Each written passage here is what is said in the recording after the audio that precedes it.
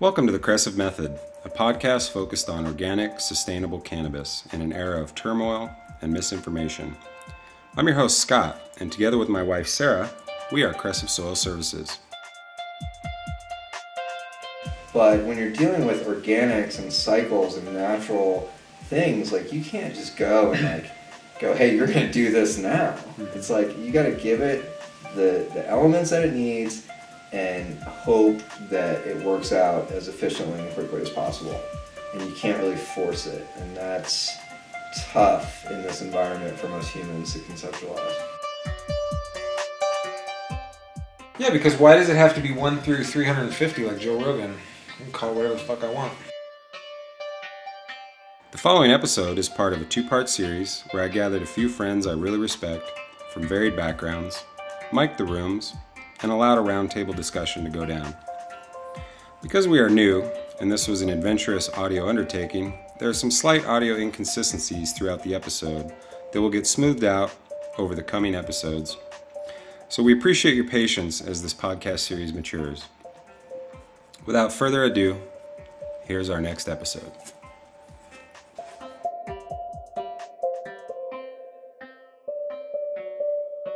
Today we've got our good friend Jefe, and he is a cannabis breeder, a multi-decade veteran of the cannabis industry, and just an all-around solid human being. Also, a little punk rock. Brother was more punk rock. More dead. Yeah, I would say. Alright. Leaning more punk rock in my older years. So, what I want to avoid is being cliche and it's like, so, give me your first, So now I'm like, how do I segue around that question with, what's a better way to ask?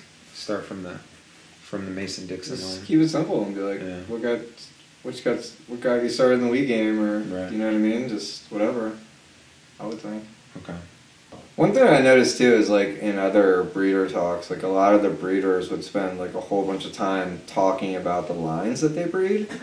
And like that's cool, I'm down to like go into that a little bit or whatever, but like I've worked with such a variety of different shit that like I can't even sit here and tell you like, oh well that's kind of my line and blah blah blah. Right. That's not what it's about at all for me. I'm definitely like come at it from a whole like, if I get my hands on it and I like it and I want to play with it and I see something else, cool, great, you know what I mean? But I'm not trying to to promote myself as a breeder really yet. I feel like when that day comes, it'll happen, you know what I mean? But I don't really have like a seed company, you know what I mean? I feel like there's a lot of people that work and put a lot of work into their own lines and their own genetics, and I can't really say that after taking 5 years off and working on an ice cream shop, you know what I mean? Mm-hmm.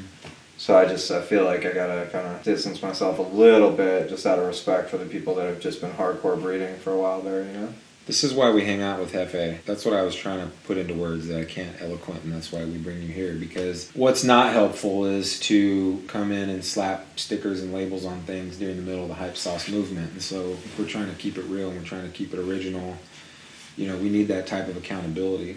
And so it's like even basic things like just getting into the intro, the accountability that you bring to that even basic word set is really, really important. And so in your journey of interacting with cannabis, there came a point where you wanted to produce your own seeds and start to do different breeding projects. Would you say that?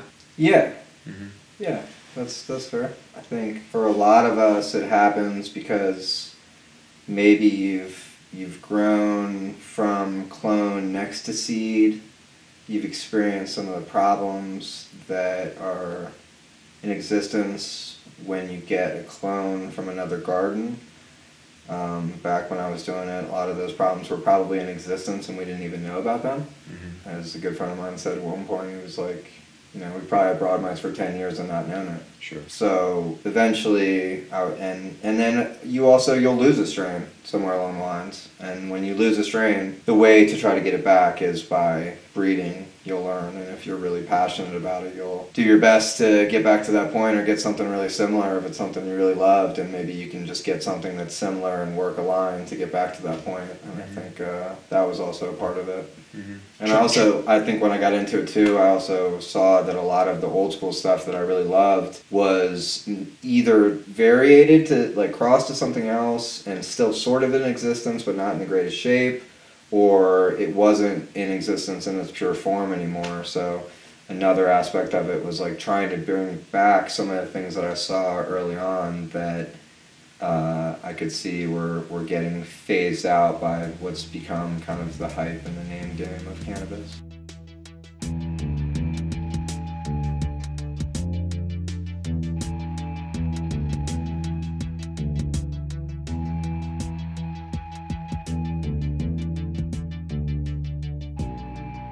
What were those main starting points for you then? Were you, ditching class, smoking some Northern Lights, or what was that progression for you? Northern Virginia is an interesting place. It's a lot of really smart kids and a lot of parents that aren't around all the time, and a lot of kids with a little bit of money and down to have a good time. So I inevitably fell into cannabis, or weed as we called it in high school. Smoked with friends a couple times, and was also getting into the Grateful Dead at the same time. And so, if we would get an eighth, for a while there. That was about the amount of good herb that I could get. I could get like an ounce of Mexican weed or more or whatever, but like to get the good herb, I could get an eighth. You know what I mean? And then eventually I could get a half ounce, so that meant like I'd either give 3 of my friends an eighth and still be friends with them, or I would keep the whole half ounce. That's what I mean. Virginia's an interesting place. You kept the half ounce, did you? West Coast, yeah, sometimes. I'm trying not to. No, you're definitely a share it guy. But the thing was, like, what you would do is we would save our best nug, and we would actually, the Grateful Dead hour was on Tuesday nights at like 2 o'clock in the morning for whatever reason on the radio station. And so eventually we figured that out, and we'd like all sneak out and go to our one friend's house and save like our best nug from our couple different sacks for like weeks at a time, and all hang out and listen to Grateful Dead hour and probably eat some acid and smoke our best nuggets together. And, I don't know, really good nuggets are maybe better on acid when you're young, so maybe I just got more into it that way or something. But did you tour around with the Dead to watch the music, or did you do the circuit? Did you it cheese was sandwiches. It was definitely about the music. I was a taper geek, you know what I mean? So I was like trading bootlegs and ordering cassette tapes off of the back of magazines and getting them 100 at a time and going and hanging out with friends and spending hours and hours like this, but like taping each other's different copies of different shows and whatnot. So that was a big deal. And through that, there was a lot of dead time. So, if you had some good herb, you'd spend a lot of time talking about it, it seemed like. And, we'd learn from one another, and, and then eventually a strain or two came about that had a name. And then when that happened, things started to change. And it started to be like, okay, this isn't just like a sack of kind bud. It was like, all right, this one was different than the last one. Why was that different? And then the investigation starts, And then that was a wrap. From then on, I was always trying to figure it all out. Purple Skunk, 4-Way. Trying to think of some early, really good ones. One time I was at a Dead show in Philadelphia in the fall, I think it was 94, and I went up there with this really pretty girl, and I went and got us tickets, and the tickets turned out to be fake. And I was super embarrassed. She drove, you know what I mean? I didn't have more money for more tickets, you know what I mean? So I had like $100 or, whatever. And I went, I found this dude, and he had this sack, and he was like, yeah, it's not a full quarter. And I was like, let me see it. He was like, it's a chronic. I'm serious. Are you serious? And I was like, yeah, I'm serious. Because it's Philadelphia, it's sketchy on the lot. It's Commonwealth State, like Virginia. And I'm a young punk. I'm like 18 at the time, like couldn't shave, And so he pulls it out, and that was the skunk. There's never been skunk before or after like that in my life. That was the skunk. And that was like a moment, I just had like one of the shittiest things in my life happen, but I just got this one of the sacks of the best weed I ever got. And I was like, all right. So, you know, it got me through that really shitty night, and, you know, that's happened a couple more times in my journey, so. Is it important to the reader how it turned out with the girl? It doesn't matter. The skunk. Nah, It it was didn't curious. matter. I was curious. It didn't I was gonna matter. ask. I was obviously done. No, we gotta I think I keep got it. too It's on the other stoned. side of the thing. I think I probably got too stoned, honestly. Yeah. Was she overly disappointed about the tickets that it was a trash of a night? Like, did you get a horrible night with a girl and the best weed ever, or was she at least chill? No, about she it? was pretty chill, Yeah. from what I remember. That's cool. Chill enough, yeah. We remained friends afterwards for sure. Nice. So you cross path with the skunk, which really did some dramatic altering of many people's lives. Apparently, you're not. You know, there's a long list of people that, you know, became outcasts of their entire world on their course for the something called skunk. Yeah, there's a lot of people I really respect in the game who still say the same thing too. They're still searching for it. You know, there's some people that, you know, broken a few things out from seed that are like, oh yeah, this is, and it's like, the people that know, and they're just like, yeah, it's not even close, but it's, you know, it's nice. You know, it's different. But I always hoped, like, you know, somewhere in, like, deep in the woods of southern Humboldt or Mendo, when I lived there for years, that I would come across it from some old timer. And, you know, it didn't happen. It wasn't like my end-all be-all, because I've come across other, like, really stinky strains, and I've learned that those can be a problem, so I don't necessarily covet, like, to always have the most stinky strain in the room anymore. Yeah. I live in Oakland. Sure. It's not the most. You can edit that, though. So what's been a sound replacement for you then? For, you know, if overly skunky, overly odoriferous, terpene rich, below the spot strains are not attractive, what is it that holds your attention? That I mean, they are, but I don't feel like they taste as good, personally. Like, it's always been about the flavor for me. I always had, like, a inkling for sativas. I got really lucky early on with a Hawaiian sativa that we crossed with a Jack. I would almost say by accident, looking back, but we kind of knew what we were doing. And we got a really good female out of that somehow we were able to keep around for several years. And that got me going on the sativa game, and just learning that, like, those are often have more lingering mouth flavor than these hybrid indicas. You know, I think that the hybrid indicas are great to get you, you know, high and all that, and, you know, set you down, and can ease pain, and, you know, taste really hashy and whatnot, but how many of them really leave a flavor in your mouth that you taste 5 minutes later? Right. And that was a lot of herb early on in the 90s. Like, there's a lot of flavors rolling around back then that I don't want to say herb was better then, or I mean, I've probably said that 10 times in my life, so whatever. I'm a hypocrite, but Like I was telling Scott, like my favorite, like just and had an experience with Blue Dream, and it's always been like a really just good straight Blue Dream. because that's a legit medical strain. Lots of people have really benefited from real Santa Cruz Blue Dream. That is a legit medicinal strain. Yeah. But like for me, it's tied in again with the flavor, Yeah. with the flour, with Right. and we, you know, yeah. Yeah. And it really is beneficial for your body. You know what I mean? Like the combination Yeah. of those. You know. Yeah. I mean, you know, knowing what it is. Blue Dream, obviously, there's an epic Blue Dream cut out there, and there's several people that talk about it frequently, and there's, you know, I live with someone that hates on it all day long, but it brings out that blueberry. That blueberry was definitely very influential in the mid-90s. Like, I've heard it was from Seattle.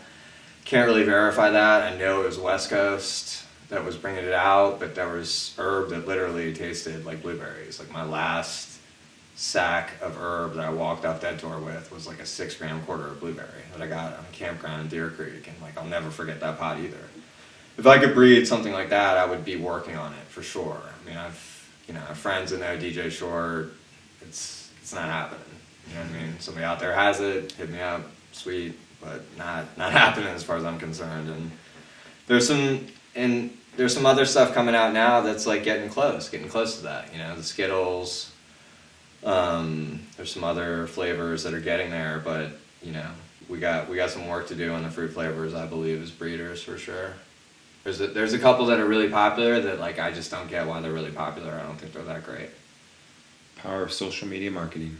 You know, Banana Kush, for me, I was never really that popular. But it also could be just like an offensive terpene to what like my brain likes. Yeah. Because it always seemed to kind of give me a little bit of a headache. And I've grown it and smoked it from reputable growers that did a good job. It wasn't like weird stuff was in it. But lemon tree, I don't get it. Forbidden fruit, it's really pretty. Like if your girl doesn't smoke that much weed and you're trying to like keep it on the low, like that's probably a good move. But like other than that, like I'm not. There is a strong argument for attractive, low-strength cannabis for the new consumers in this recreational market. So, like, I kind of get that, and I kind of understand why that needs to be created. Like, I don't know that we need to hit, you know, like that family member that's been a borderline, you know, goes into the store and gets a little GMO or some heavy-ass shit. You know, we don't want that experience. Or maybe we do. I don't know if I care. No, I mean, I agree. Like, we got to get, you know, it's got to be herb light. It's Right. going to be herb light, whether people like it or not. Right. You know, we all know if you smoke herb every day, you know, that's not going to pass for you. But if you smoke, even if you're an everyday smoker, you take a month off and smoke, it's going to be an intense experience. You're probably going to want to think about the environment that you're going to be in beforehand, you know? So Yeah, I feel like marijuana is way stronger now than when I first started smoking it, you know, and it's too much. Thanks, Grandpa. His head's running. You know, I've had this think conversation so many times, though. Marijuana. I feel you. Like, It's if just I take like, a week off and I fuck, why did I smoke, do I'm like, that? I didn't want to do that to myself. Do you know what it actually is from my perspective is because it's you can actually legally grow it without getting the door kicked in so much that you can actually grow them to completion at this point. So instead of pulling them 3-4 weeks early or whatever people used to do to get it out, now you can, I don't know. So I think you're coming to cross paths with more properly matured flowers because of the way the and it's a market's changing. science now, too. Yeah, I mean, it's a full-on thing that Yeah. 25 years ago, 30 years ago, like, yeah, Grandpa, thank you for throwing that out. But like when you were talking about that first experience with the skunk, like you only really get that one time. Like you'll never have that first experience of smelling, like for the first time, like when I first came across that kind of weed, because it's a totally different thing from when it was like the brown shitty weed, and then someone's like, hey, check this out. I was like, what the fuck is this? Like you don't get that what the fuck is this Yeah. experience again. And so that it's like surfing, you get that first wave that you get and you're like, holy shit, you'll never have that one again. Doesn't matter. The better waves, it doesn't matter. It's not that first one where you, I don't know. I think that's part of it for sure. But I also think like, you know, when I'm driving down the road and I actually do smell a skunk, I'm like, damn, I wish I could smell some weed like that one day. Yeah. The only time.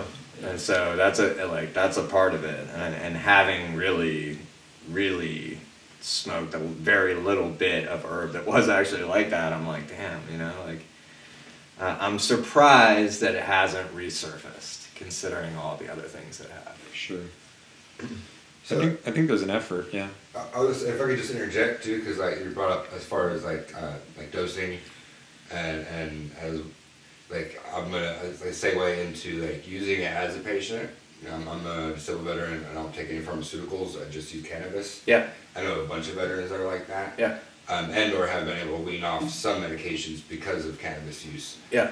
As well as then obviously breaking the CBD stuff and all that. But looking at it as a medicine and as a dosing, yeah, if you don't have your medicine for a while, there's going to be a harsh side effect. Right. Absolutely. But then again, we bring into the breeding thing, like that's a beautiful thing with that, because that's like when we can really understand, when we understand the differences of how these plants handle us, because they'll have different effects. Well, yeah, and we're also finding, like, you know, there's some people that, like, the more I delve into the cannabis community, I'm finding, like, especially amongst breeders, like, a lot of these people got into this because they actually have real health issues. You know what I mean? And there's a think it's like Green Fire. There's a young lady that I heard speak at a breeder conference that my buddy Bam spoke at that was really cool. And she was talking about breeding a lot of, the higher end genetics that, some of us consider more hype strains into the CBD. Yeah. Because that's like allowing people that are in that space of like, oh, it's got to be the gelato. But, if the gelato's, a 7 to 2 CBD, I'm still getting my flavor. I'm still thinking I'm smoking gelato, but it's like actually making it so I can digest food or I can, stretch or whatever it is with their particular issue. MedTree's been doing that for a while. He's on a whole nother level.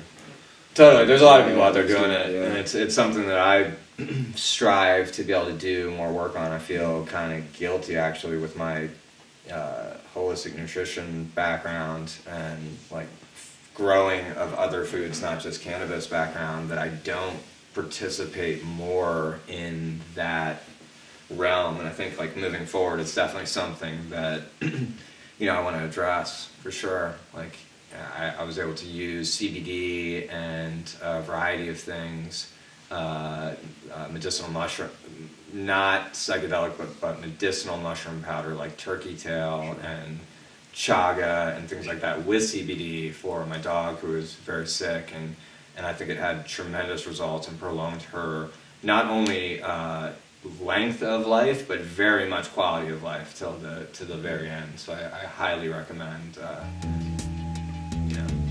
such practices.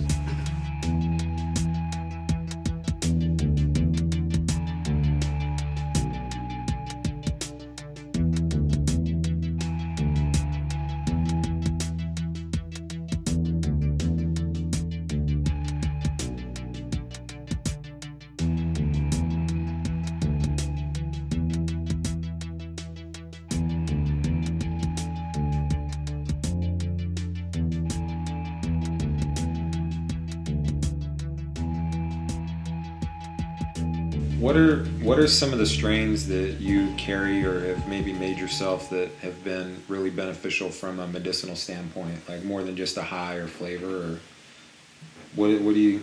I mean, I think that the four-way crosses have had the most variety of benefit for the most people. There's been several different breedings from it from the early 2000s that, I've participated in, and other people in our crew have that are still getting reviews today, 10 years later, which it didn't go out to that many people. So it's like, that I find really interesting, and I think there's something to be said for like the hybrid vigor of a strain that has 4 different original compound strains, as I would call them, like the original family of strains that people. So what is the 4-way? Is that some like landrace type combination or whatever the technical term is? No, it was a breeding that I believe was done in Holland. I'm not great on the whole Sensi Star catalog, so if I say something that they dispute, I apologize. It's due to my memory. Sure. But, you have to put those disclaimers nowadays, man. People, yeah, it's wild. Yeah. But I personally believe, from all the herb I've seen over the years, and I don't really give a fuck what anybody says, it's skunk, NL, haze, and early girl. That's my personal belief. NL, skunk, haze, and early girl. Now, what 2 things were bred with what 2 things, that's up for discussion, or Sensi would clarify, but they bullshit about enough other stuff that, I'm pretty sure it didn't have Sensi Star crossed into it yet. Sure. So it was done before that whole element. So your argument that it's been kept around or so impactful is because of the hybrid vigor of that combination of diverse powerhouses, or what are we saying here? I'm not trying to argue anything. My opinion doesn't matter. You know what I mean? My opinion is just my opinion. But I would say, what my opinion is, and that, like 4-way, bred to sour, bred to HB13, bred to the original Urkel, recently bred to the NL1 even by Coastal, was epic in its medicinal qualities because it touches on a lot of different notes, and I think that that's another thing that we're learning with CBD. I mean, there's so many cannabinoids that we don't take note of yet in science. You know, we're always referring back to science, and that's great, but like science is constantly evolving, especially when it comes to like counting the amount of cannabinoids or counting the amount of minerals that are in the earth that are actually available for plants or whatever it is. So you know, in that regard, I think the amount of hybrid vigor from a strain that has multiple things going on will touch a lot of notes and oftentimes provide a lot of medicine. And that's just my opinion. Yeah. Because of well, I was a little bit stoned, but I was trying to tie back to what you were saying is why it was still around. It wasn't given to very many people, and so that somehow was correlated to the four-way, and I guess I didn't fully understand that statement. Okay, yeah. So I was trying to bring it back to this combination of genetics has led to this thing that sustains, or what is it that's persisting so much? No, it's just, for me, it's like something that I could play with and breed to that would always put out something similar but slightly different offspring, and always pretty chronic that touched on a lot of different notes. So nice. That's what kept me kind of wanting to breed with it, and especially when we brought the HP into it, or a very, very similar strain that to HP13, depending on who you ask, but like that kind of like Burmese note that comes from that was brought out through the sour and the four-way was like really exciting to me. And once I started smoking herb like that, it got hard. Like I grew cookies for money for 4 or 5 years, and like it's boring to me. I don't really want to smoke it much anymore, even though I love it in certain ways. It's just kind of boring. Sure. Was there a defined point where you speak about some of these other compounding benefits or maybe medicinal benefits? Where was the turning point when you saw there was more than just like a stinky bag or something that got you twisted? Like, was there a point where you kind of saw that there was more of a depth to this shit, or?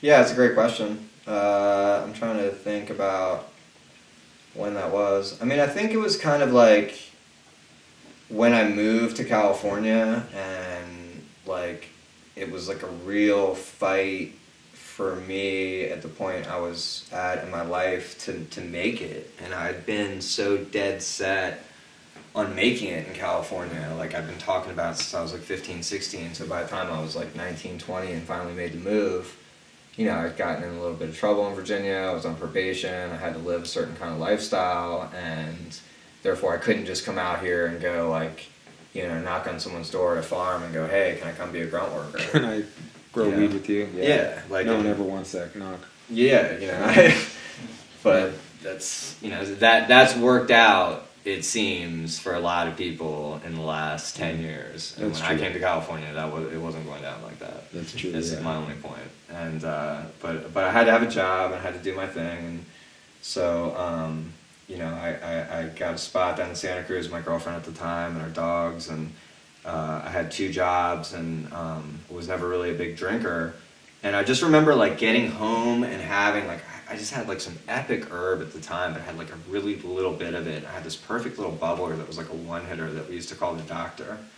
And it wasn't like the greatest, nicest piece, but it just hit really perfectly for a one-hitter. Mm-hmm. And I had this like specific stem put in it that was just a really good one-hitter piece, so you could really taste the herb really well. I kept it pretty clean. And I just remember sitting there and being like, this is worth working for. Like, being out here, to me, like this moment, this 5 minutes of just getting to sit here, hit this, like this was worth like going and doing all this other shit that I have to deal with to like live this existence, which like was very like struggling existence at the time, pretty much on food stamps. But yeah, I think that was when I was like, okay, this is my passion, this is what I'm willing to work for. And I always wanted to move to Cali and grow, but just at the time for my situation, I had to like wait a bit. It's probably good, Nice. It's important to have at least one thing in life that is remarkably painful and a struggle to make sure you're serious about that shit. I would definitely say cannabis That shit show. I mean, most really successful people you'll find in life that you admire have had some crazy struggle to get there. Yeah. I do find, like, there's some people that are really successful that have kind of got it handed to them, and they're a little bit harder to admire, I feel like. But the people that are, like, actually doing good shit and really successful, oftentimes, like, you'll find, like, they've had some struggles to get to where they're at that's given them some realization. When I was in my 20s, I was really gung-ho. I was trying to be super successful, so I would go listen to speakers and investment topics and just anything that would try to up my education so I could be successful and, do whatever that is. And a lot of the people that I went and heard speak would have a common story where there was a point where they made a fatal error and ended sleeping in their car, and then they made $1 million, and it's like, I've heard enough of those stories and been through enough of my life now that I think what's actually happens is if you get so committed to one thing that the last thing that you have is the option to keep doing it and live in your car, you're stuck with two things. The thing that you're more passionate about over everything else, even of a whole bullet points of human survival items, and maybe the thing that's either going to allow you to get there or the thing that's keeping you from getting there. And you only have those two things to look at because everything else is gone, and from that point you can have some pretty dramatic conversions. But what was the point where you started tinkering with making your own seed, or where at this point, like, where did you even get plants from growing? I've heard other guys from your same kind of time period that speak about the first plants that they started growing, and you had to either come into contact with some seeds or there really wasn't a lot of clones going around. What was, like, the first stuff you started dabbling with for growing, and how did that come about? It's a great question. I'm just thinking about this one time I popped these seeds when I was really young, and I'm wondering what the fuck those were. They all got taken, so sure. I thought I could, like, grow some weed in Santa Cruz, like, right on these bike trails. I didn't realize there was, like, thousands of mountain bikers that went through there weekly. Right. Thought it wasn't the move, but oh well.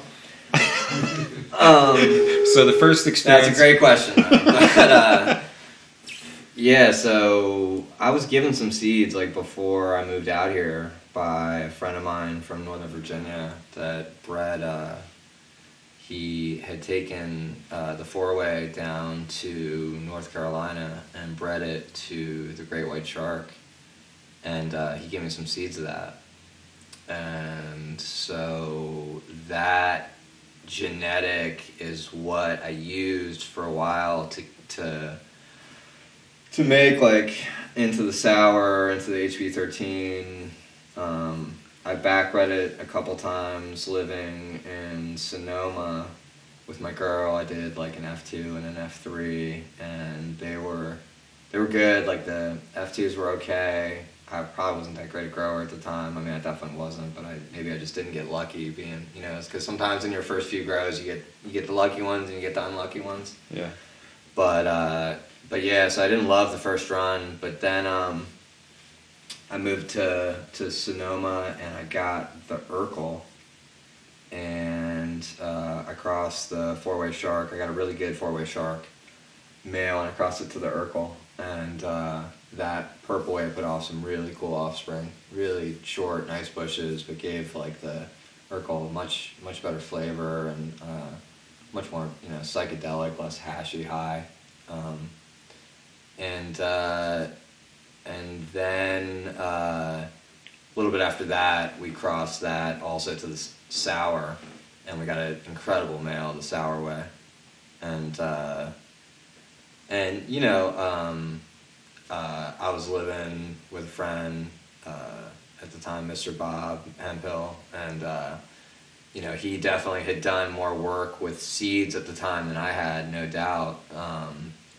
And I was never, like, a book guy, but I definitely did know how to, like, pollinate a male at that point. I remember, like, we kept it in our shower for a while in one of the bathrooms and my trailer, and just did our best to keep it alive. But that male was, like, I've grown out to full size, probably 200-300 males, and a bunch, like, smaller. But I feel like when you grow them out full size, you can really tell what you're working with. Once they get to a certain size, like really beyond 3 feet with most strains, and you can kind of like really see how the branching and the structure and what's really going on with it. And then the terpenes of the stem rub really start to come out to fruition, and that's, I think, the key to breeding personally, that a lot of people don't talk about. But yeah, that sour way was what got me going. And shortly after that, I was given a strain called the Banana, and yeah, I rocked the sour for a while. I was like one of the first people to get the West Coast sour that's known. There's a kid that got a hermaphrodite sour seed from back east, and he came out here with it. He knew a friend of mine at the time, and you know, when my friend got cuts, I was invited over to get a few cuts. I think I bought 5 cuttings for $7 each. 3 of them made it. I was super offended that I had to pay $7 for a cutting. I definitely asked for my $14 back, and I'm totally really not that kind of dude. That's a good wholesale price right now. Yeah, totally. But back then it was like, dude, what? That was like $100 now. But what's Literally, interesting for cutting world, that was $100 a cutting back then. But You know I mean, what I how mean? many cuttings were around? Maybe that's appropriate supply demand curve. Totally, it was fine. It was just funny. I'm just No, I'm with talking you, shit. but I'm just like what, you know, what's the context that what you didn't shoot down to Wonderland and pick up a tray, you know what I mean? Like, You couldn't back then. No. Yeah. It was limited, you know. So in retrospect, I was lucky to get anything, you know what I mean? And but you know, when you're young, you think you're the shit, and you should get everything you want, you know. Yeah. I'm still trying to grow out of that one. But I think the first seeds I tried to grew, I'd gotten some really swaggy south of the border weed, and like I threw them under the patio thinking that's what would do it, you know, like that showed just such a remarkable level of naivety as far as what a plant needed, and to what that plant was going to become under my porch, you know what I mean? Like, but I was like, we're doing it. Dude, It's a weed, right? It's a weed, right? one summer we were up on first summer I really did outdoor on a bigger level. I was up with this old deadhead that was a buddy of mine at the time, and he invited me up there to work with them, and I took a bunch of plants up there, and he had a bunch of plants, and we were, you know, there was helicopters flying back then. This is the summer of 2001 when 9/11 happened, and I remember because there was crop dusting, and then there was no crop dusting because all the planes had to stop flying. But the helicopters were heavy that year for sure, and we were making plans to like make these paths through these madrones. We had this like hillside, like huge hillside, but like not, it was fairly flat, but it was all madrone, like 6 foot tall bushes, and we were like, oh, we're gonna make this path through this madrone and like grow all these plants in there. Like that's, you know, what you had to do back then. Right. It was like, now I look back, I'm like, dude, those things wouldn't have done shit. I would have put so much fucking effort into that, you know what I mean? Like, and thank God we didn't, but we had like other things that we did and under certain bushes and stuff, like whole big 4-foot plants got eaten by termites and shit. with such effort to have that outcome too, you know, it's like, You had to bury the water line, like real shit. It was Yeah. definitely interesting. That was really my first summer doing outdoor, you know, and on that scale. And it was an eye opener. I have a lot of respect for people that were doing it for a while before me. so what cultivation styles evolved from, you know, bushwhacking with the homies, avoiding termites and coyotes? Like what are you guys even doing at this point? We were big guano guys at the time. Right. Like I'm trying to think of how I just got stuck on guano, but yeah, we were just like really into bat and zebra guano and kelp, and that was real basic. And I used to,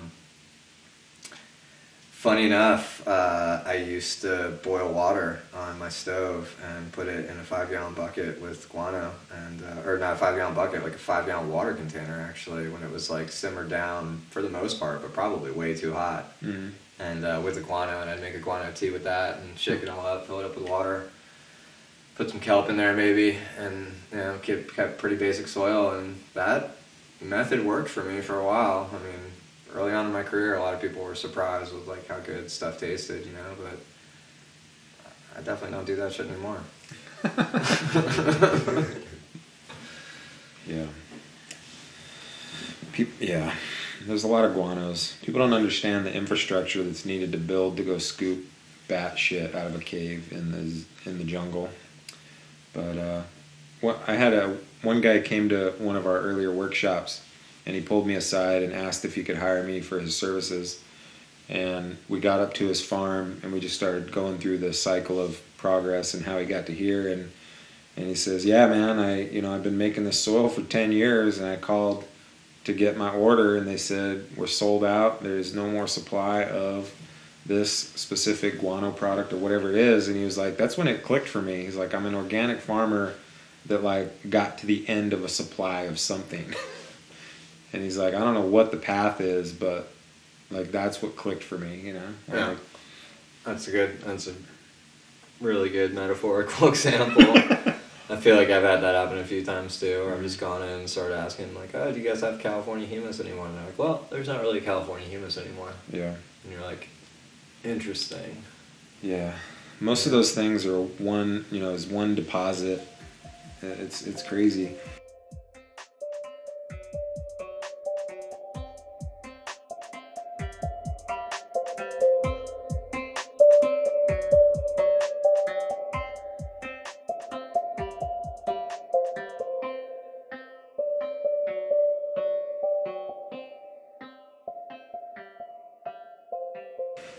And that's part of the excitement of, some of the natural farming techniques like KNF, and, people are making compost, and people are starting to get on board with making their own nutrients, which I think is actually pretty exciting. You're definitely a natural farmer, even though we originally met at one of our workshops, and as a friend, I felt compelled to talk you out of using KNF, and as a good punk rock, you said, fuck you, Scott, I'll do what I want. And it's actually worked really well, so I eat my shoe on that one. You actually found a great way to make it all work in harmony, it seems, to produce some pretty remarkable, super respectable herb. There's definitely a lot of failures along the way, so, you're definitely, a lot of what you talk about is really accurate, and I definitely wouldn't have gotten there without some of your help. That's, I'm not just saying that because I'm on your radio show either. That's real shit, I was definitely doing KNF. I was definitely producing quality herb that most people liked. I was definitely having problems with powdery mildew. I was definitely doing a lot of things from seed. I was definitely using too much sugar. I definitely see where that was causing issues with bug pressure and other, probably causing the mildew. And yeah, it's like, I remember when I came to your talk at Eric's spot, and I came home, and like, I'm a person that, I always know what I'm doing in my garden. I'm never like questioning anything, you know what I mean? And I might change something, but I'm never like, oh, what do I do? You're very intentional in doing it with purpose, not... That's what I'm trying to say. Yeah. And I came home, and I needed to water, and I needed to do stuff, and it took me like literally 24 hours to make a decision as to what I was going to do. Damn. I had just gotten like my whole like just and it wasn't even like what you said as much as like the numbers on the chart. Yeah. Because I was like, well, that's, the microscope is obviously a tool which I've known for a long time to quantify evidence and information, and seeing that for me really helped and really put things in perspective. And I was like, all right, and I kind of, not just using what you said, I also went back to like my nutrition background and really thought about some stuff and was like, okay, well, what's, like, from a whole cycle perspective, what's the problem here? And for me, like, somebody made a point to me a long time ago about microbes, and they were like, yo, you sit around, if you're like a microbe, like, think about this. If you just sit around and eat sugar, what do you want to do? Like, you want to sit on the couch and watch TV, most people. And so think about a microbe. And I was like, and that was said to me about compost teas and molasses, like early on, probably more than a decade ago. And that came up when I was sitting there, and I was like, wow, okay. So now I have to figure out, like, I'm still down with the sugar. I still see where it stimulates microbes. Mm-hmm. I always was down to go get crazy sugar. Like, when I lived in Willits, I would go and get Lucuma syrup and Yacon syrup and stuff, and, whoever was working with me at the time would be like, oh, you're a fucking weirdo. And yeah. Yeah, whatever, this is my thing. you know. But when I was most successful in Willits, I was also doing like these crazy stank teas with oatgrass. And I feel like, you know, outdoor you can get away with more stuff like that. You know, outdoor and greenhouse, I feel like inside you might have a little bit more bug pressure created. But yeah, like the going back to like easing back on the sugar and just kind of like trying to find a balance, and like just thinking about that was really helpful in conceptualizing a cycle that is currently working. Do I know that it's going to work in 6 months? No. I have to observe. Yeah. I think that was one of the more impactful statements I've heard somebody fire back after a meeting at a workshop. And, you know, so we met at the workshop, had dinner, and then, you know, when we reconnected, you kind of came back with that, like, you know, I have an education in human nutrition, and I've just realized that I'm feeding my plants 50% white sugar, you know what I mean? It was like, you know, those things, like, it's so easy to overlook the obvious things, you know, in all aspects. It's really easy to be so deep into the forest and not really notice that. And I think that's why there's so many people, so we get contrasting reflections so that we can make adjustments. But, you know, you're definitely putting a significant effort into those ferments, and there's no doubt that it is working, and there's no doubt that the weed does taste, or the herb does taste very clean, and, you know, it's coming out phenomenal. And, you know, some of these ferments you said take you, a couple years to make or something? Or there's varying information. I mean, that's like one of the issues on KNF for sure that like you and I have delved into, and I've definitely noticed. It's like, depending on who you talk to, one person could say, you know, you could ferment some fish for 3 weeks and then go for it. Other people would say 3 months. Other people might say 2 years. Like my buddy Reg was talking about abalone gut, and he was like, yeah, I did it for about 2 years, pre-Fukushima. I was like, damn, that's shit, let me get some.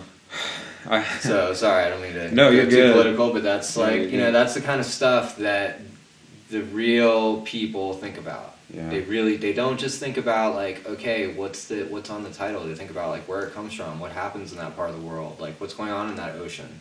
You know what I mean? Like for 15 years, I used to think about where my kelp comes from. Is it nuclear water or non-nuclear water? It's all nuclear water at this point, I think. Yeah. But yeah, no, that was a couple years ago. I was talking to Kelly from Dragonfly, and that really screwed me up when she brought up the concept that she knew somebody that had a large supply of pre-Fukushima, you know, C90 or one of the saltwater products, and I just was like, man, I'm already overwhelmed with too many things. I can't even process that concept. Like, holy shit, like.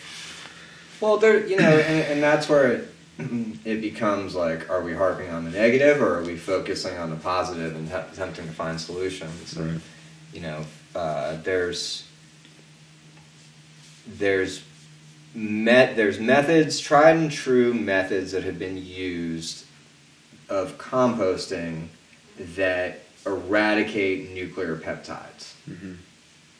I believe wheat germ is used, from what I've heard. I could be slightly off. I'm definitely not like right up on the research, but definitely this has been done, and Sure. and it's known, and so it's there's probably many practices of doing it that are outside of biodynamics. There's no reason there needs to be a title on it, but like we can find solutions, and that's the beauty of what happens through doing things the right way, and not just like going to the store and buying more plastic bottles. Right. You know, if we think about our plants, not to sound cliche, but if we think about our plants like we think about what we intake, and you're the kind of person that like rolls around with a clean canteen, do you really want to be only feeding your plants stuff that's sat in a bottle for a really long time and probably has some chemical residue that's like peeling what's inside the bottle way off into it?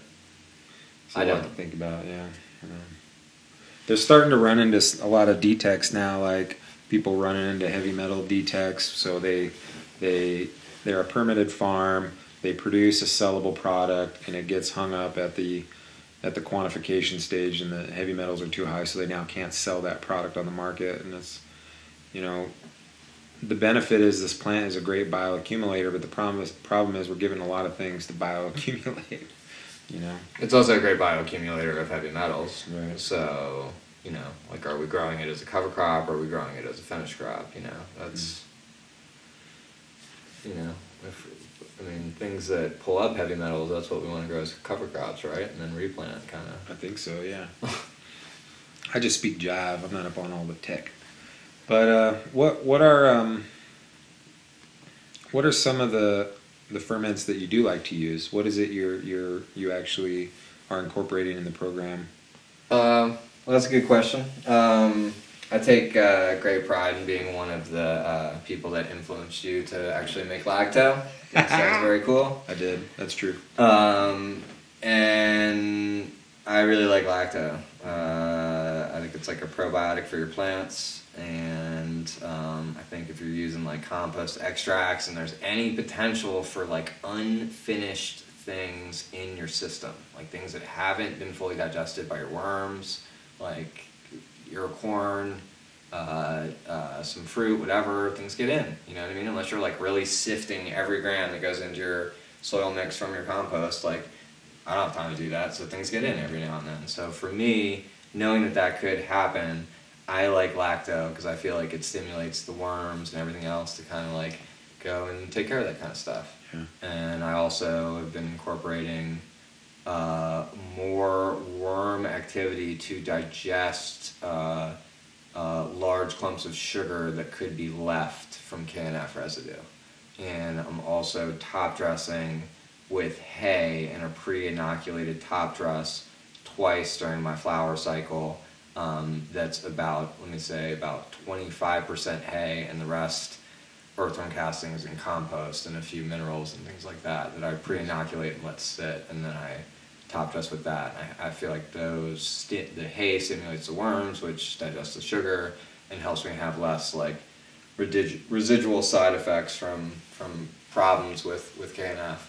And then I've also kind of toned back KNF to like I'm using FFE, which I love because I love controlling the fruit sugars that I'm going to use, and I don't give a fuck what anybody says. That's going to be a hard one for me to stop using. You got to do you, boo-boo. I'm using probably about a fifth as much as I was using before. Nice. So I'm noticing a lot less bug pressure. What FFE for the fermented fruit extract? Yeah. So like, you know, I'm a weirdo, so like I spent my summer like going around to different farmers markets in the Bay Area and collecting melons and different fruits in my spare time while I was caring for my dog, and then I did a bunch of fermenting of that stuff for the farm. So the farm that I work for was nice enough to Just want elaboration for Yeah. like I said, for the lead. No, you're good. yeah, it's all good. Yeah, you're good. No, it's just they were cool enough to like pay me to like do fermenting time like down in the Bay Area while I was like dealing with my dog, which was pretty awesome. So what does FFE stand for? Fermented fruit extract or something? Yeah, fermented fruit extract. Right, so you know, you do your 1-to-1 brown sugar and diced up fruit, preferably not berries, FYI, because of the phosphoric acid. So if you're gonna do berries in it, I would not use it past like week 2 or week 3. That was like some good advice that the World's Last Hope instilled on us in a class that I took initially, and I definitely appreciate that advice. So that's been very applicable to your situation. Yeah, I just think it made a lot of sense, you know what I mean? Like the berries can kind of ferment earlier, and I think like that was something with the over sugar I was kind of noticing from the smell of my soil and what was going on. I was like, man, the top of the soil is kind of fermenting a little bit from all the sugar. Like, what is going on? And that's why I really started adding the worms, because I really wanted to keep the biological activity going on while I was like adding this stuff. And you know, it takes time to kind of figure out your routine. Like I think that's a good strategy though, because you know the worms can help maybe clean up, you know, any excess, and the issue in a living soil system is any excess food source, because nature doesn't waste anything. And so if there's excess sugar sitting on the surface, that is going to be problematic. And so I like that. It's a good novel solution to finding something that makes all the pieces fit together. Well, yeah, and also like it ties back into a topic that you and I initially got into, which was root aphids, and that was another thing that I dealt with, I should admit, in my KNF process. Yeah, like root aphids can be a real fucking nightmare, but if you get your game tight, they are a joke. They're a necessary part of the ecosystem. You almost want them in your compost digesting stuff, and then you want them to go away. And that's why I became concerned more with undigested things winding up in my living soil or soil that I was currently using to try to grow cannabis. So I'd say probably, 2 to, whatever, like a good third of my initial followers on IG were probably due to like this thing that I did about root aphids and tobacco ferment. And I just, I got a buddy who recommended just go get a pack of American Spirits, ferment it for a week and use it. And I did it, and it worked well. It worked really well, actually. My plants were, they weren't as bad as like pictures that I've seen of root aphids where people are like really going south. But I was on the fence with having to, kill stuff. Yeah. And I used this tea, and it had a reaction that was as good as any earthworm casting based tea that I've ever used, like on the plants, like in terms of its immediacy. So what was that tea? So you got it was literally just silica and the tobacco ferment, just a reaction that happened immediately, and then I just came right back with compost extract and lacto and started building back the microbes immediately. And one of the really amazing things that I saw happen through that was the base stalk, I find often when you have issues, starts to go beige. I'm sure you guys have noticed that. And like when that happens when you're growing a big plant, the plant pretty much stops its production. Like if you had a pound plant and starts to do that, you're not going to probably pull more than 1.5 pounds. It's really hard to get it to go away from that thing, and that's why plants getting root bound are such a problem, because that starts to happen. It's a true sign of being root bound. Well, I had this plant that had gone through all that root aphids and was root bound, and I transplanted it and I did that formula, and then I came back like a week later with another tobacco ferment, and the one thing I noticed was that base stalk started to grow back green, down, not up. And when that happened, I was like, all right. Like I'm not great at observation in my garden, but I noticed that. And I was like, all right, there's something working here. And so that really opened my eyes to the ability to rebuild the immune system of the plant. And that's something that, I've listened to like Mr. Bob Hemphill and some other people talk about, that I think, there's different ways to do it. I think giving them sunlight and things like that are really critical.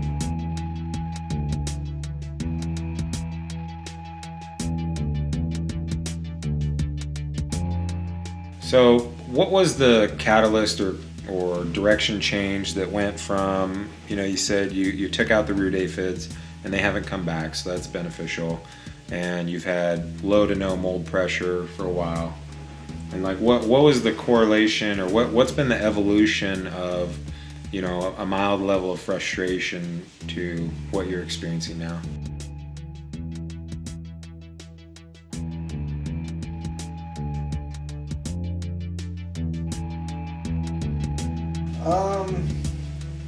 So, obviously in living soil, it's about Stimulating microbes, right? That's what we're all after. We're trying to figure out the ultimate meal for the microbes.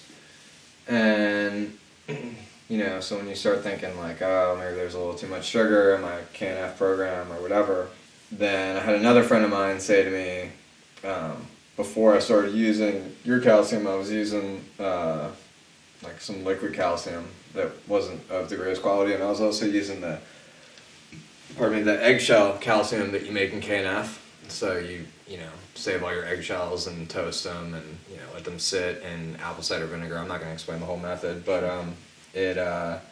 it's a form of calcium that's probably better used foliar, honestly, because of the cider vinegar maybe than used in the dirt, is what it seemed to me after a bit, at least as my main calcium component.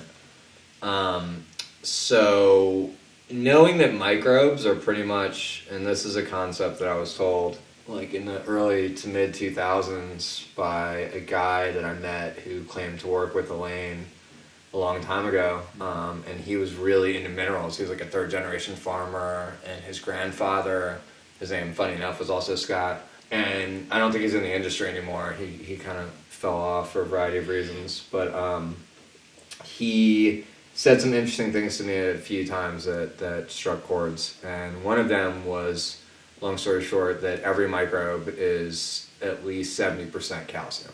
So hearing that and understanding cation exchange, and seeing that when I worked for the big company and I was running the big nursery and had all the issues with the bug pressure, and my plants were like kind of going blonde, I realized that like magnesium was my issue, and it was kind of like the calcium to magnesium ratio. And that was right about the time that you started sending me some stuff. And really the Cal Mag and the Cal Boron were kind of exactly like, I just started adding, I went out and got like, whatever basic magnesium, organic magnesium salt I could find, because that's what I had access to. And I went out and my other buddy was like, yeah, just add a teaspoon to every one of your like 30, 40 gallon reservoirs. Just a teaspoon, just keep it so it's like constantly like a little bit there. And so that to me was like way too fucking much, because I just try to get the most off the least. So I did about half of that maybe, and I started seeing good results, and then you came in with the calcium boron, and at that point in time, like ever since I left Salinas, it's been like this crazy battle with bugs, because I had to bring Salinas to my house. Exactly. And so I have an attic with wood. I can't afford to paint. I have bugs. And I know that. And so I focus more on seed growing, because, I can tell more with the problems, you know what I mean, about the plants. Well, I might as well utilize that to my advantage, is the way I look at it. But the calcium in that process, and having like ACs break down, not be able to afford them, and a variety of problems, whatever, I need to go into the laundry list. But the calcium that you gave me gave me like the most immediate result. And so I was like, cool, all right, I got this like base problem of my plants, like getting to this big point, not being that root bound and starting to go blonde. I got that figured out between like adding a little basic magnesium and the calcium boron, and not being afraid to foliar feed. And so that has helped me tone down my KNF a little bit, like out of necessity. And I can see it on the top of my dirt. I can see like there's not this layer of like almost like glaze that was going on. And I wasn't going crazy with the sugar, and that's what was really tripping me out, because I really am focused on trying to get the most out of the least, not letting the residual at the bottom of the barrel wind up on the top of my plants. I'd go out and pour that out in my garden bed out back or whatever, and I still was having this glaze. And, just like leaf color, I think, your soil color and your soil texture are like really important aspects to observe in agriculture. Your soil smell. A lot of the KNF samples that come into us for looking, the soil smells atrocious when we open up the bag, because it's so loaded with anaerobic, smells. And it's like that, like from my life, that's a stark contrast when those ones pop up, because we smell soil all day long. So when a stinky one comes in through, like it's really profound. But what you were talking about earlier with the magnesium and the calcium issues is the thing that I don't think people realize with the KNF is that anaerobic decomposition produces a ton of nitrates, and from my understanding, nitrogen and magnesium are enemies of sorts. And so when there's an excess of nitrogen and magnesium, they start to have these processes, and one of them gets lost as a gas, from what I understand. Jump in the comments if I'm way off base, but that's the way I understand it. And so by over applying these nitrates, I think that starts to disrupt the magnesium. And then under anaerobic conditions, calcium is also lost, and some of the other nutrients become lost as gas. Calcium precipitates out, and I think waters out the bottom. And so the two biggest things that I've been trying to communicate to the KNF world for the last couple of years is that the process is inherent, or in the process, by definition of biological conditions, you're losing calcium in some of your nutrients, and so every person that calls me that sends in a soil sample, everybody that sends me a soil sample that's doing KNF that's having russet mites, it's like my first question is, what's your calcium source? And they go, oh well, I got the and they work through 3 or 4 different acronyms, and they're like, well, I got the eggshells, but I never did the thing. The pan fry, the acid, or whatever it is you're supposed to do with it. Like, that is on the, like, making your own nutrients train. That's the stop that never gets to. And like you said, if that's true, that biological life is 70% calcium, I would tend to believe that. To not bother with the step that provides 70% of the base nutrients is probably going to lead to issues. And that's the most common thing across the board is people have the jar of eggshells, but they never do the process to turn it into the soluble calcium or what have you. And so... And so, like, did you get into it because it was the term that was cool on IG? Like, are we doing the whole, like, I grow plants in fabric pots and call it no-till? Right. Or, like, are we, like, actually focused on what we're trying to achieve? Right. So, like, I was blessed in Willits that I had a big compost pile that I could play with. And through that compost pile, I was able to regenerate dirt, and I was able to build microbes, and I was able to see where, like, extracts and compost seeds were working for me. And I was able to, like, get minerals activated and digested and whatnot. But the calcium, like, the one thing that I learned through that experience and planting in a bed in the ground there was that, like, the first year, the amount of fertilizer that I used compared to the last year I was there, which was probably like 5-6 years later, the last year was about 20% as much fertilizer to yield like 1.5 to 2 times as much in less space. Boom. Do you see those numbers? So, like, 5 times as much fertilizer the first year to not yield as much. Let's say like 40 went to 70, and I used 20% as much fertilizer. So if you guys don't get those numbers, you can hit me up. But, like, you decrease the input. I wasn't, like, really nearly as knowledgeable as I am now. I just had this, like, nutrition background, and it made sense to try to be efficient about stuff. So when that happened, basically through calcium and microbes, I started realizing, like, wow, I don't really need to buy all these bottled nitrogens and all these bottled phosphorus, and then I still fought the guano thing. I'm gonna admit it. Like, I fought the guano thing for a while, and I still, like, I work at a farm and numbers are important, and I consider guano a little bit, but I just don't like its lack of sustainability, and I'm not using it currently. That being said, though, like, if I used it, I'd be using like 5% of what I used to use, and I'd probably be getting more of the results because I have calcium has activated the microbes, they're going around and they're doing the work for me. I'm feeding the microbes, I'm not feeding the soil. And, That's a hard concept for people to get over, and what's been difficult for people is they have no context or relation to how much nutritional needs the microbes even have. And so there's a tremendous overfeeding, overwatering, overdoing, especially with the things like the sprouted seed teas and some of the other KNF ferments. People think because they're not, GH3 part, that they're not volatile or potent or every bit as destructive as some of those other things. And so, we've tried to provide that measurement device back to people so that they can get some of those concepts. But once you get down the natural farming corridor to where you're making your own nutrients, a lot of those people are really adverse to some of the more brick and mortar solutions because they want to live out in the really natural world, which is fantastic. But the thing too is, like, that another thing, at least, that you really Helped me see was, like, cycles and timing of cycles. And, like, do you really want to speed up your cycles, like, that fast? like, yeah, if you got problems, you want your plants to turn around as fast as possible. Like, that's obvious. Come on. But do you want to be constantly, like, feeding your plant like a heavyweight bodybuilder, and a lot of times that's what people want, but when you're dealing with organics and cycles and natural things, like, you can't just go and, like, go, hey, you're going to do this now. It's like, you got to give it the elements that it needs and hope that it works out as efficiently and quickly as possible, and you can't really force it, and that's tough in this environment for most humans to conceptualize.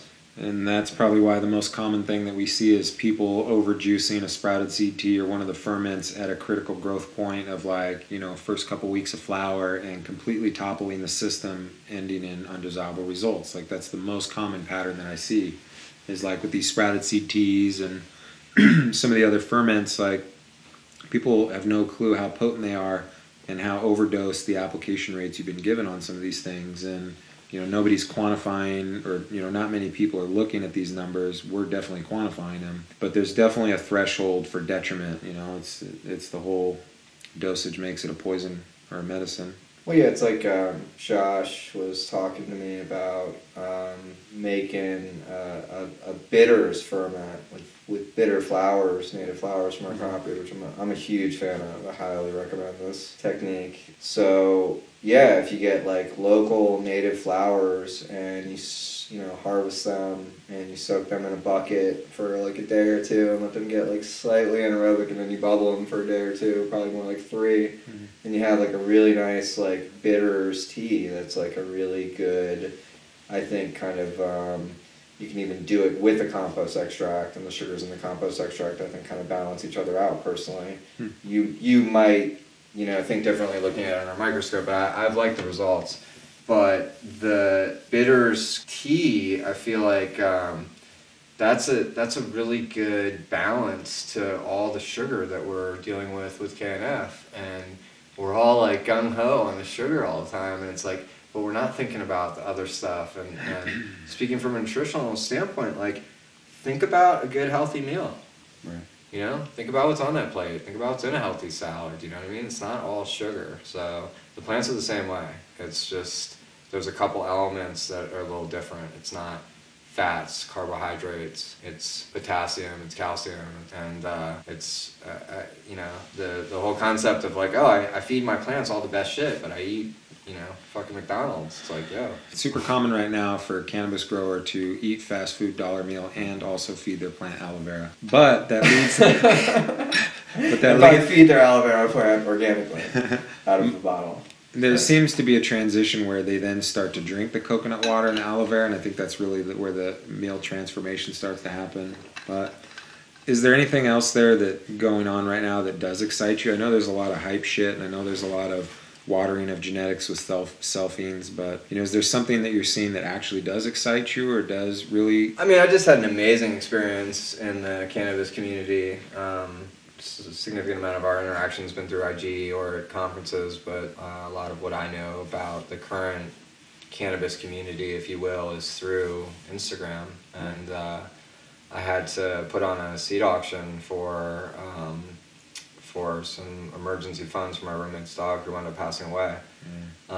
But the outpouring of people, and I'm not only going to say people, the outpouring of people who didn't know who the fuck I was or my roommate, and just stepped up and showed absolute, genuine generosity was mind-boggling. It really restored my faith a little bit, and like I after my dog died a few months back, which made this situation obviously harder, I put IG down and just kind of went back to like focusing on my gardening, and I was just like, this is my year where I'm just gonna like lock myself in a room and play my instrument, so to speak, as far as like my gardening goes, and that's kind of been my entire focus. And I just had gone back on IG like a week before, and I told my business partner like, I'll go back on there, and there's some benefits for the farm or whatever.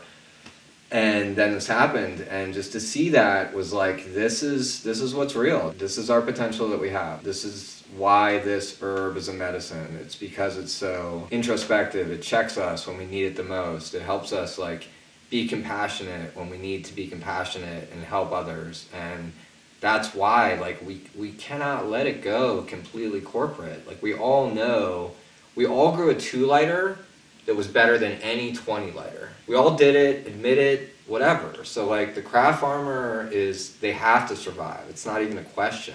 And we're just sitting back and giving a lot of props to a lot of people that didn't do the work. And I really, I'm happy to see what's going on right now. I'm happy to see what's going on with the sessions in Oakland and people coming out and supporting real community and trading and learning from one another. And I think that's like a really positive stride, because we're entering into a prohibitive era in cannabis, whether we like it or not. that's what legalization is kind of bringing about for the reality of real cannabis. Yeah, mic drop.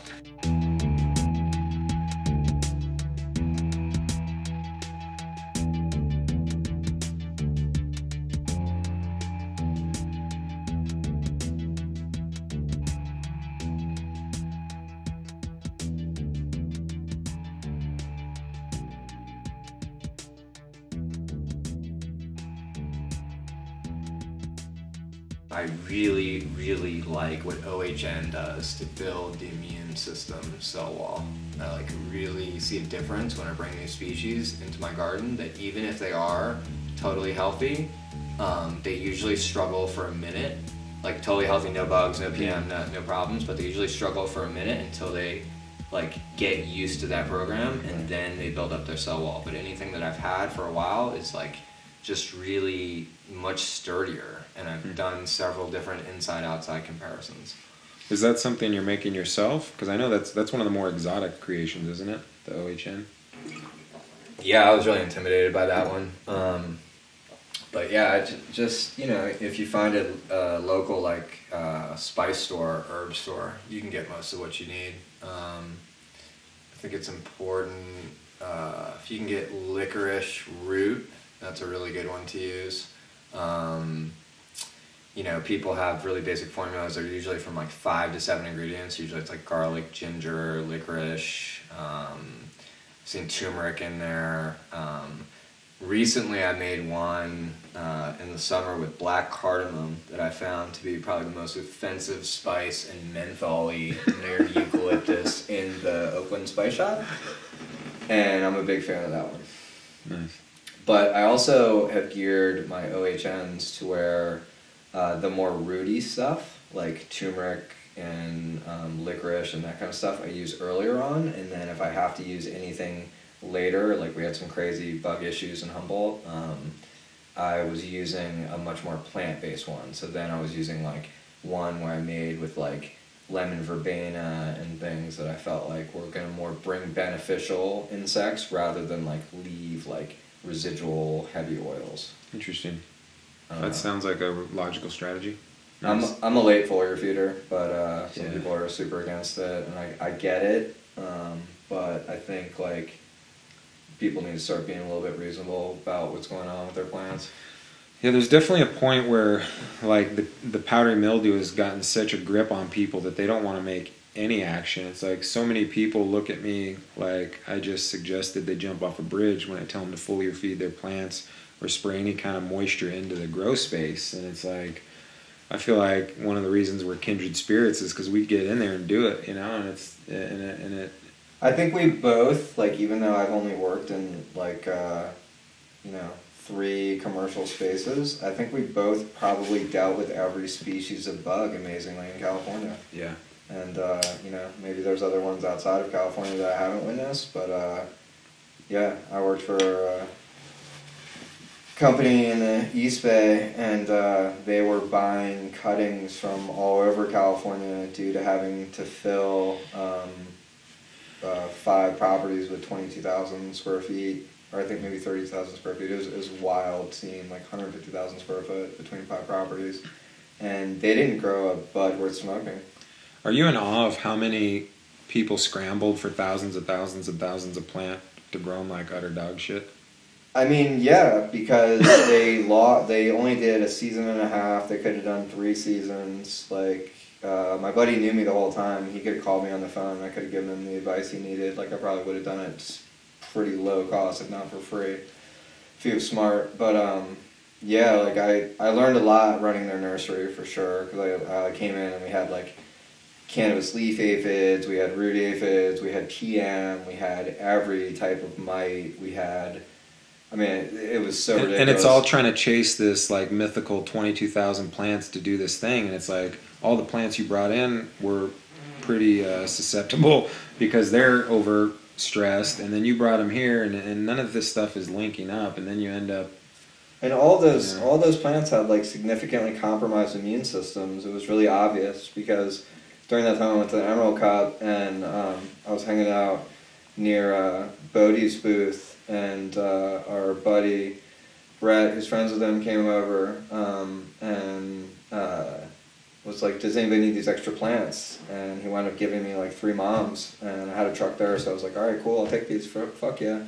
I'll take them out to the farm, you know? And I hesitated to take them out to the company. I should have just kept them at my house, but I wound up taking them out there because I had like confidence I could like bring this whole scenario back. And I took them out there, and you could just see from seeing those and how they were taken care of next to all the other species, which were probably 35 different strains in like 4 different rooms that were enormous, and all these different like you know, more than 1,000 plants easily, all different sizes. And like all of these plants' immune systems were so compromised, and it was so obvious. And I had sprayed them like literally like 3 and 4 times a day for like 3 days in a row, sleeping on the floor in a warehouse, just to like, because I put my name on it. You know what I mean? I was like, I'm gonna bring these plants back, or they're just not gonna be able to. So at least I learned that like, probably can't bring plants like that back. You really need to like call down to a certain point. If it's that important to you, just pick the best one or the best 2 and like get them down to a certain point and, you know, hope for the best. I just had to do it with the Ghost OG, and I'm so thankful that I did it, because one plant can cause so many problems in your garden once it gets to a point.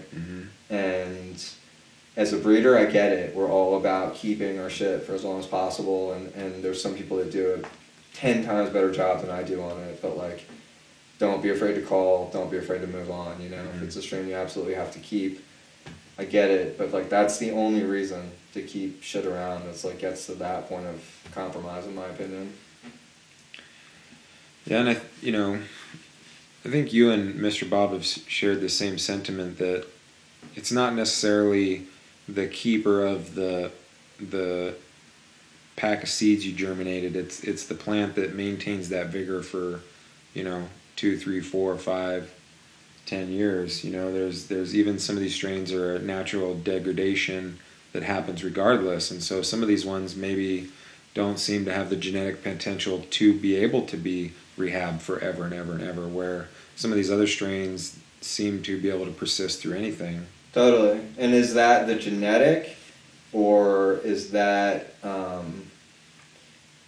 is that the amount of different genetics in said genetic? For example, like, is a pure NL have a chance at being a better cutting for 30 years than 4-way, because 4-way's got 4 different genetics in it?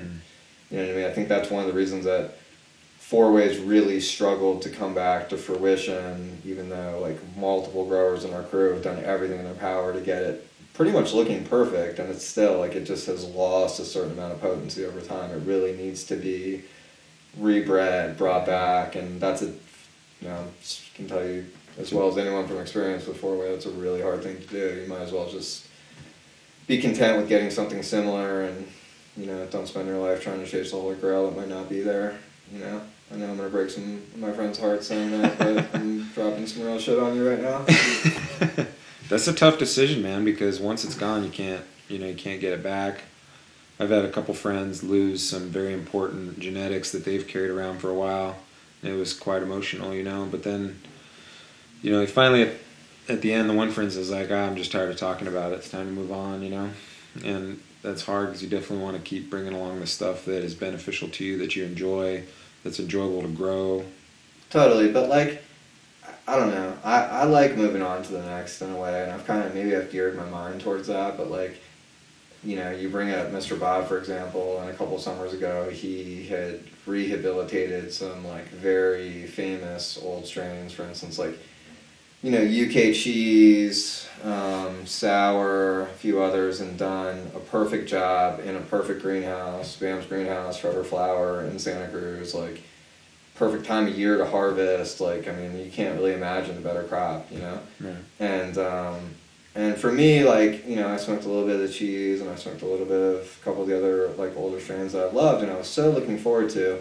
But I have to admit, like, in my head, like, they weren't the same as they used to be. Not that they were worse. He had done a perfect job. They're the same strain they used to be. Just my palate has moved on. Right. That's what I'm trying to say. Gotcha. And if for breeding, yeah, keep those things around, do your thing, But don't be afraid to like go find the next thing, Just be careful getting to like F7, F8, and just closing down your genetic pool, the people like him and other people that are doing seed increases, that's super important work. And I think that, like, you know, they deserve a lot of credit for using their space and their power bills to do that kind of work. It's a fucking pain in the ass, and, you know, I would definitely say it's one of the more unsung heroes that people don't even, because people right now don't even understand why that's important. They're just saying purple punch and cookies. They don't understand why it's important to maintain this genetic diversity. And so it's a really weird crossroads where this is remarkably important and remarkably serious. I think on a human, you know, medicine standpoint, like we're talking about preserving some of the last few medicines on the planet, and yeah, you know, we're getting bottlenecked and F7 to hype, and yeah, you definitely got to be careful taking. This is one point I want to make, and this is really important to me to say in the cannabis world, and I'm just gonna say it. You got to be really careful bringing selfie shit into pure genetics, and please, breeders out there, be more considerate of what you're doing, because you're gonna regret it down the road. I've done it. It's like, it's not that the herb gets worse, but in 20 years, if you're still breeding to that, like, selfie chem or that selfie sour or that selfie cookies, like, you're going to regret it. You know, I promise you. So just consider that when you have your pure genetics. I was looking through my library the other day when I was doing the seed auction, and it was definitely one of the more important things that dawned on me when I was looking through my whole seed catalog, which is not as extensive as it should be, and it's not as extensive as it used to be. And I look back and I'm like, there's definitely some regret there. So, but you know, I definitely, for example, I bred cookies into something thinking that that was like the move, and I should have kept it pure. Mm-hmm. And I fucked up. Yeah. If that goes public, I don't care. I fucked up. Yeah. I'll leave it at that. It happens. You've got so many redeeming qualities, though, and those type of learning experiences catalyze motion towards. I'm trying to find something positive in it. It's unfortunate. No, it's a lesson. Like, that's what's always positive, is to learn, and that's why I share it. And it's like, I see it on Instagram all the time. I guarantee some of you guys are going to regret breeding the Mac into everything. The Mac is like, it's good, it's frosty as fuck, it's impressive looking, there's just as strong, much terpier herb out there, and there's going to be a line down the road where you're going to be like, fuck, I wish I didn't cross the Mac into it. Right. And that's just an example, and I don't mean to, like, hate on that kid's work or anything like that. Like, he's an amazing grower, and he grew some fucking amazing pot, but, like, I just use that as an example because it's one of the most popular strains going around. Sure. Right. The important is genetic diversity. And knowing, like, if it's a selfie or not, knowing if it's actually, like, what I mean by pure genetics, if it's stayed male to female. Like, once you inbreed it, Gotcha. once you selfie it, like, you're going to lose some of the diversity. You're going to lose some of the strength. I've grown blue cookies, and I've grown blue cookies from seed that came out the exact same way, but it was, like, just not, the buds weren't as big. It didn't have the vigor, and that's going to happen down the line when you look at that. And it's, you can get closer to the terpene profile when you self-breed something, but you're not going to have the same vigor over time, and I feel like that's not considered by enough breeders. Right. Because I think, you know, originally, did selfing come out of necessity because there was only a couple plants to pull from, so you had to do a self to do a seed increase, or you just kept, like, most people don't keep the male, and so, you know, that's one thing that, like, you know, Mr. Bob influenced me on for sure, was like keeping a male around, cutting to cutting. Don't be afraid, just to, like, you know, it's not gonna, like, drop pollen if you just keep it in veg. Just keep that male genetic around, and then when you want to do a pollination, do it, you know. Mm-hmm. And we kept that sourway around for probably like a strong year before we did anything with it, unless we, like, you know, did something accidentally with it. You know, but that thing was like 6 feet tall by that time. We probably, it's like in its second generation. You know, so that's like, but that's what happens, is you just keep the cutting, the female, And then on down the line, you're like, oh, well, I want to have seeds of this. But you didn't keep the mail around. Or you didn't make seeds, you know, and do your seed increase.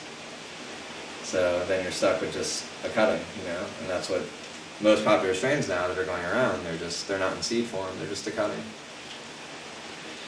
There's very few people that actually hold the males, and the couple growers that I've worked with that are holders of the males tend to get access to all the females, because most people don't want to do that type of work. There's such a fear-based model around the whole thing. It's like you can't even have a male in there because it might screw everything up. But really, a good male should be able to not pollinate the veg space, right? I mean, if you got skills, you can do stuff 10 feet away. It's like you just have to pay attention to all aspects. Pay attention to airflow. Pay attention to, you know, when a curtain comes up or you unzip one of those tents or whatever you want to do. You know what I mean? I've definitely done some dangerous stuff that's worked out, and I've definitely made some mistakes. And you know, you don't need the biggest space to be a breeder, and you definitely don't need to, you know, grow 1,000 plants to be a breeder either. You just some of the best breeding that's happened in the last 10 years are from people that probably grew out less than 20 of those plants at a time. You know what I'm saying? And that was also something I believed in Holland for a long time. Like before I was able to really do it, it was like, you know, I felt like they were missing a lot of stuff. It seemed like everything came out the same, you know. And I was always like, why does the herb over here have so much more like what's now called terpene profile? right. Back then it was just like, this is, you know, loud or more rich or more dank, really was the term I used in my generation. Yeah.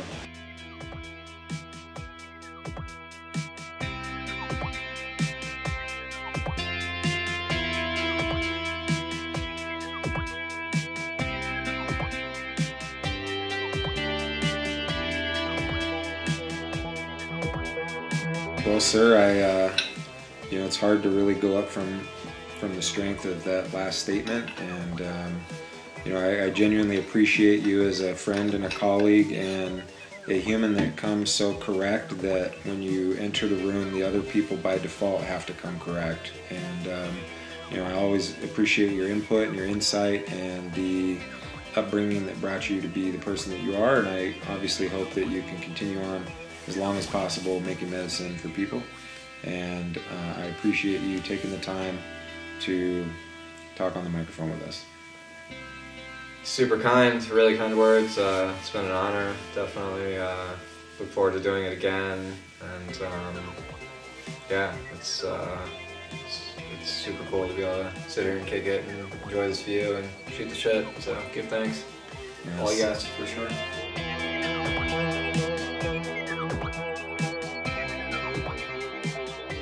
There was some audio that I'm not sure if we grabbed because of the snowstorm that was rattle-tat-tat-tatting on the roof, which is ironic as hell because we're sitting here talking about climate instability and climate change, and nobody believes us, and it's snowing on our Bay Area roof in February. And I don't know if that's normal or not, but I don't think it's fucking normal because it was blue and cloudy and sunny. It looks nice. It was a California day, and then it fucking hailed on us. Like, this shit isn't right, kids. Lock it up.